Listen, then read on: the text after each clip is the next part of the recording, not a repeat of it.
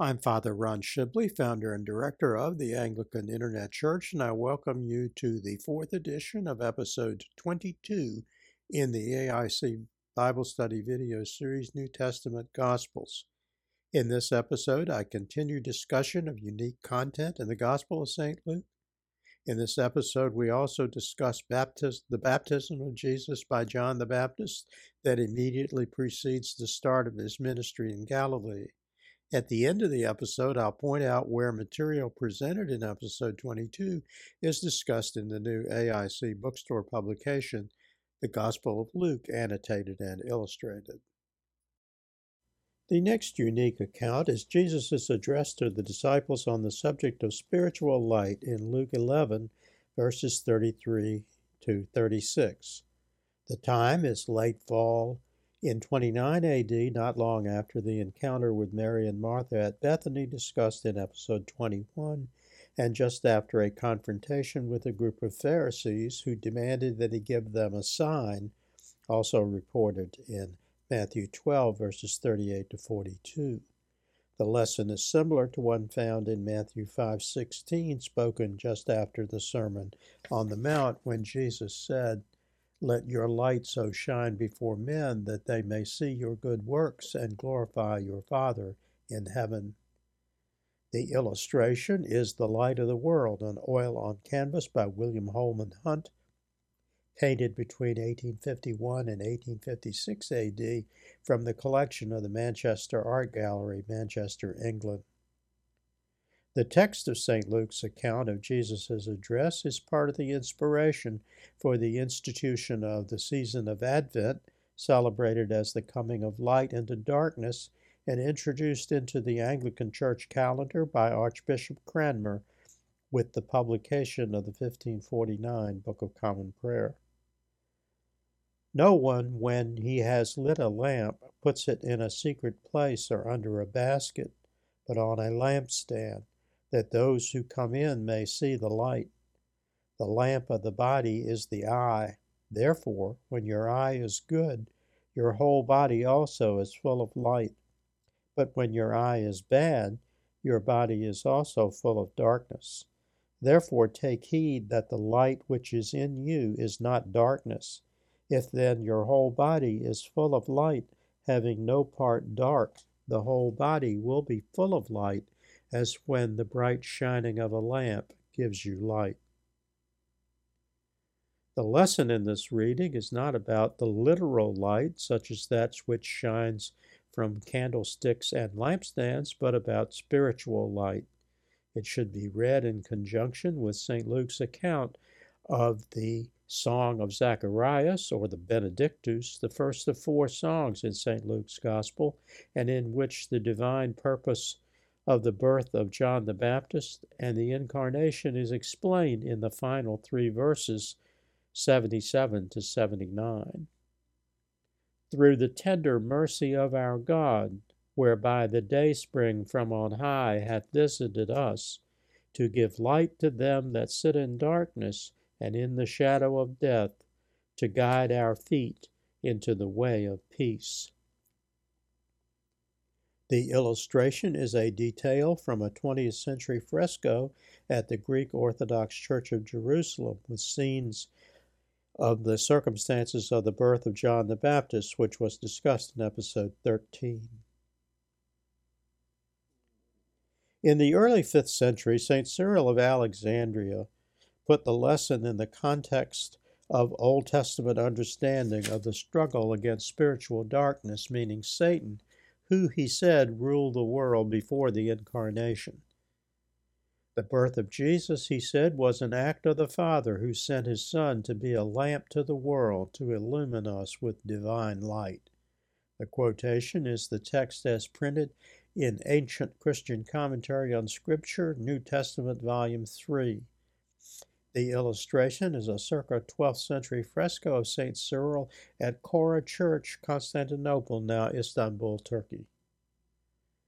The next unique content in the Gospel of St. Luke is the woe to the Pharisees encounter described in Luke 11, 37 to 54. The encounter, with different details, is similar to the extended confrontation between Jesus and the Pharisees recorded in Matthew chapter 23.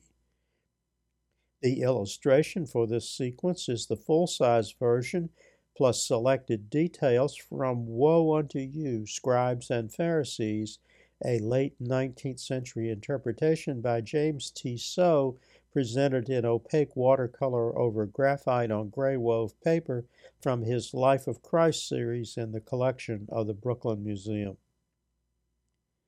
St. Luke wrote in verse 37 that, quote, as he, meaning Jesus, spoke, a certain Pharisee asked him to dine with him. Immediately the Pharisee found fault with Jesus in verse 38, criticizing him for not, quote, washing, unquote, before dinner. For modern ears, it should be noted that this dispute is not a parallel to the modern idea of a 20-second hand washing with soap and warm water. It is, as Jesus noted, about the Pharisees' excessive concern with pious ritual and about the absence of true spirituality. Jesus addressed them directly in verse 39b, 40, and 41. Now you Pharisees make the outside of the cup and dish clean, but your inward part is full of greed and wickedness. Foolish ones! Did not he who made the outside make the inside also? But rather give alms of such things as you have, then all things are clean to you. The series of accusations which follow, which are in verses 42 to 52, and which are directed to both the Pharisees and the lawyers, meaning experts in Mosaic law, are quite similar to those in St. Matthew's account of a later confrontation with the scribes and Pharisees. His later accusations against the scribes in Luke 20:46 and the parable of the Pharisee and the tax collector are discussed in episode 20.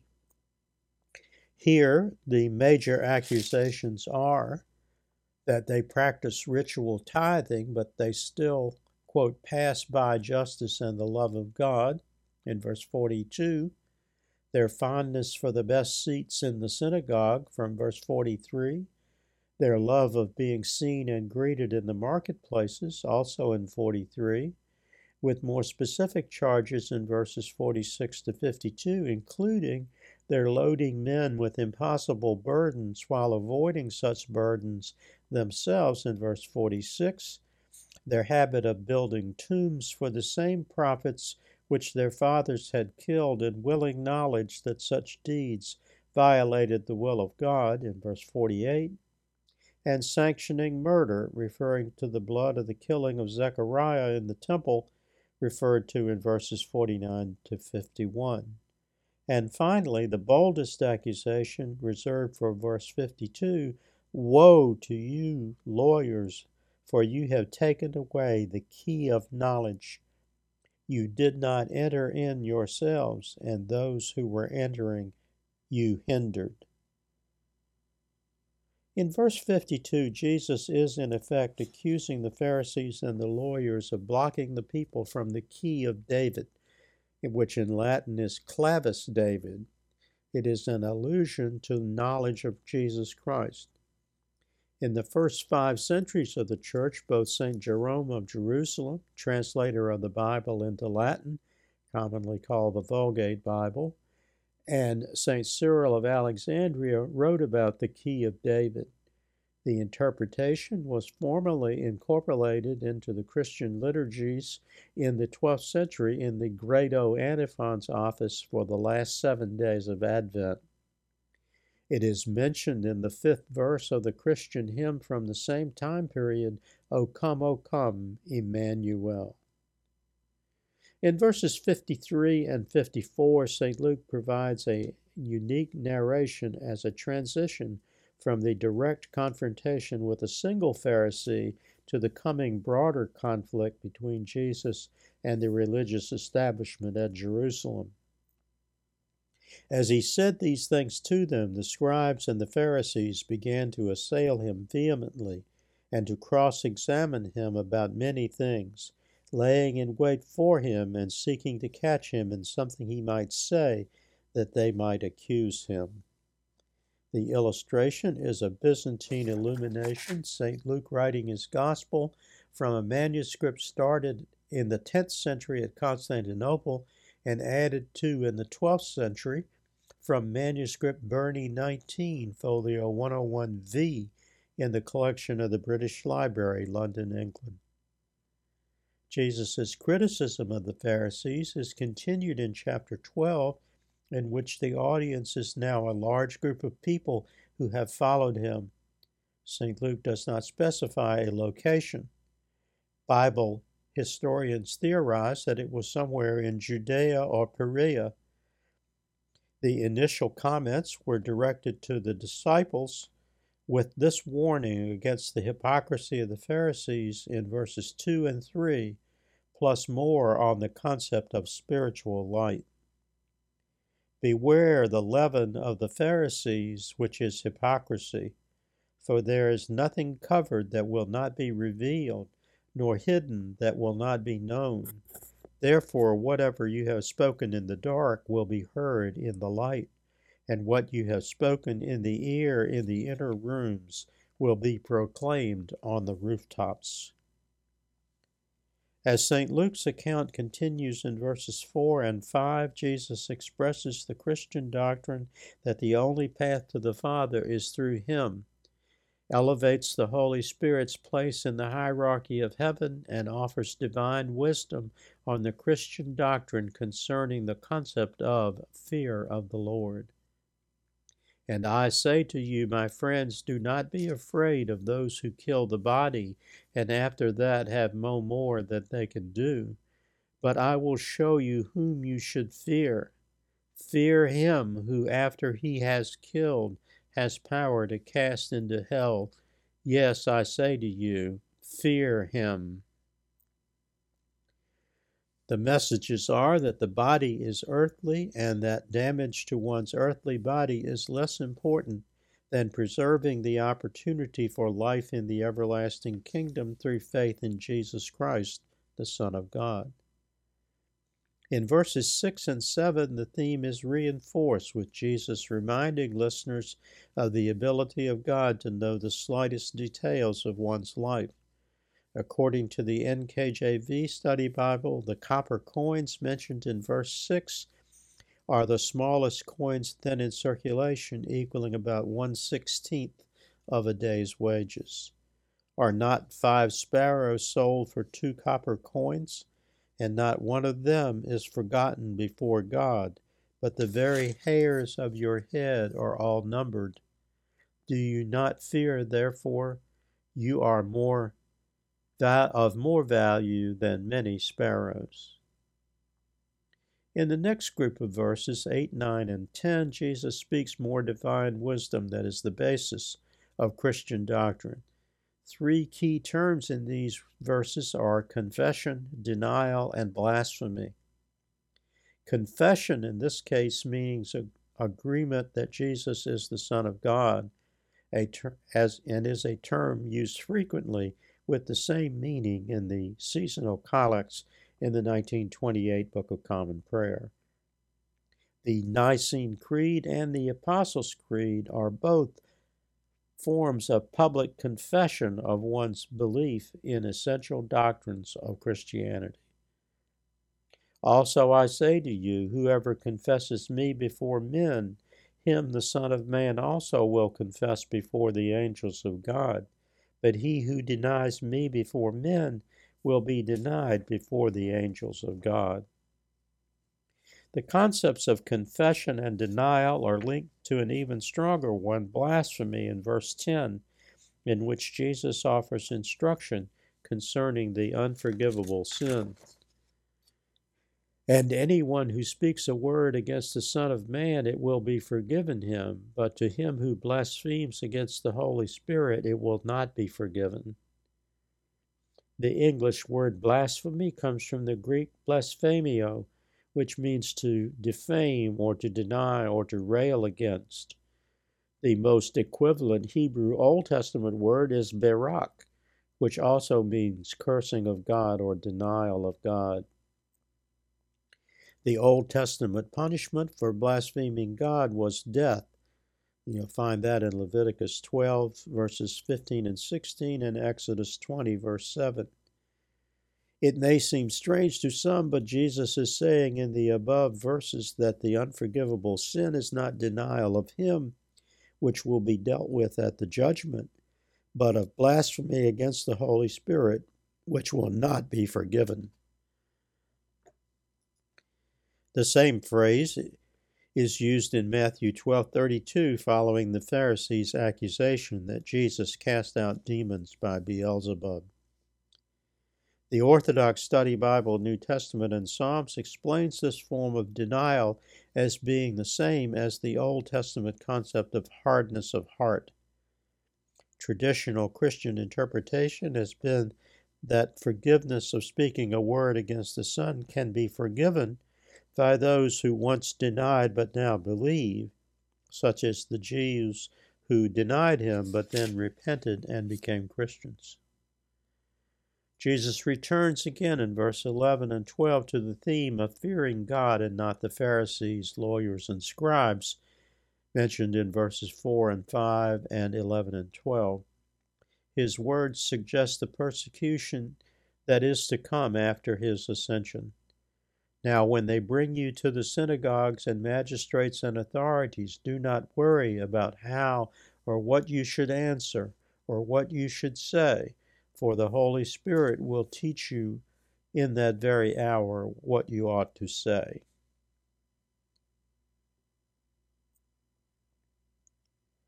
Other AIC resources on topics discussed in this episode are from other episodes in this Bible study video series, New Testament Gospels. The parable of the Good Samaritan is discussed in episode 17. St. John's account of Jesus' I am the light of the world declaration in episode 31, and St. John's theme of light versus darkness in episode 40. From the AIC Christian Education video series, The Lives of the Saints, from the first series, the 1928 Book of Common Prayer Saints, in addition to several of the names mentioned in the list of the 70, St. John is the focus of episode 4, Matthew of episode 14, and Luke of episode 15. From the second series, St. Jerome is the focus of episode 24, and Archbishop Thomas Cranmer, who was one of 3 English martyrs, is celebrated in episode 28. In the Christian Education video series, The Nicene Creed, the text is presented and illustrated in 8 episodes. And in the seasonal video series, the Grado Antiphons for Advent Season, the theme word for December 21st is O Clavis David, for December 22nd, O Orions, for December 24th, O Emmanuel. For both series, the video versions are linked from the digital library page with podcast versions from the podcast archive page. From the AIC bookstore publication, The Gospel of Luke, annotated and illustrated, in chapters 11 and 12, Jesus' instruction of spiritual light and hypocrisy, blasphemy and confession, his criticism of the Pharisees, and the spiritual meaning of the phrase, fear of the Lord.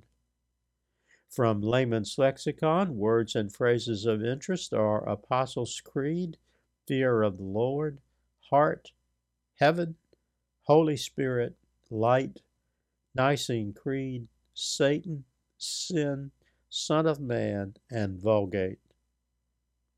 In Revelation, an idealist interpretation, Jesus as the light of the New Jerusalem in chapter 21 is discussed on pages 173 to 182, with the text box created versus uncreated light found on page 181. The same material is presented and illustrated in episode 27 of the AIC Bible Study video series, Revelation, an Idealist Interpretation.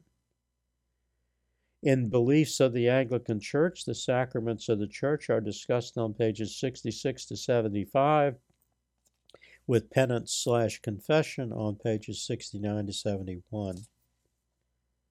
In the St. Chrysostom hymnal, the 12th century Advent hymn, O Come, Emmanuel, is hymn number 2. You can hear it sung and accompanied by a church organ in episode 7 in the Great O Antiphons for Advent series, with the episode linked on both the video and podcast formats. Finally, there's Father Ron's blog, using links at the top and bottom of each page. Entries usually include an illustration. By clicking on the Follow Anglican Internet Church legend in the right-hand column and afterward entering your email address, you can qualify to receive notice of each new posting from our site host, WordPress.com. We do not share email information with any other organization. Thank you for joining me for episode 22. Next time, in episode 23, I will continue the discussion of unique content in the Gospel of St. Luke, beginning with St. Luke's account of Jesus' moral discourses in Luke 12, verses 13 to 59. Until next time, may the Lord bless you and keep you. May the Lord make his face to shine upon you and be merciful to you. May the Lord lift up his countenance upon you and give you peace. Amen. This program has been a presentation of the Anglican Internet Church. We invite you to visit our website and use its resources at www.anglicaninternetchurch.net.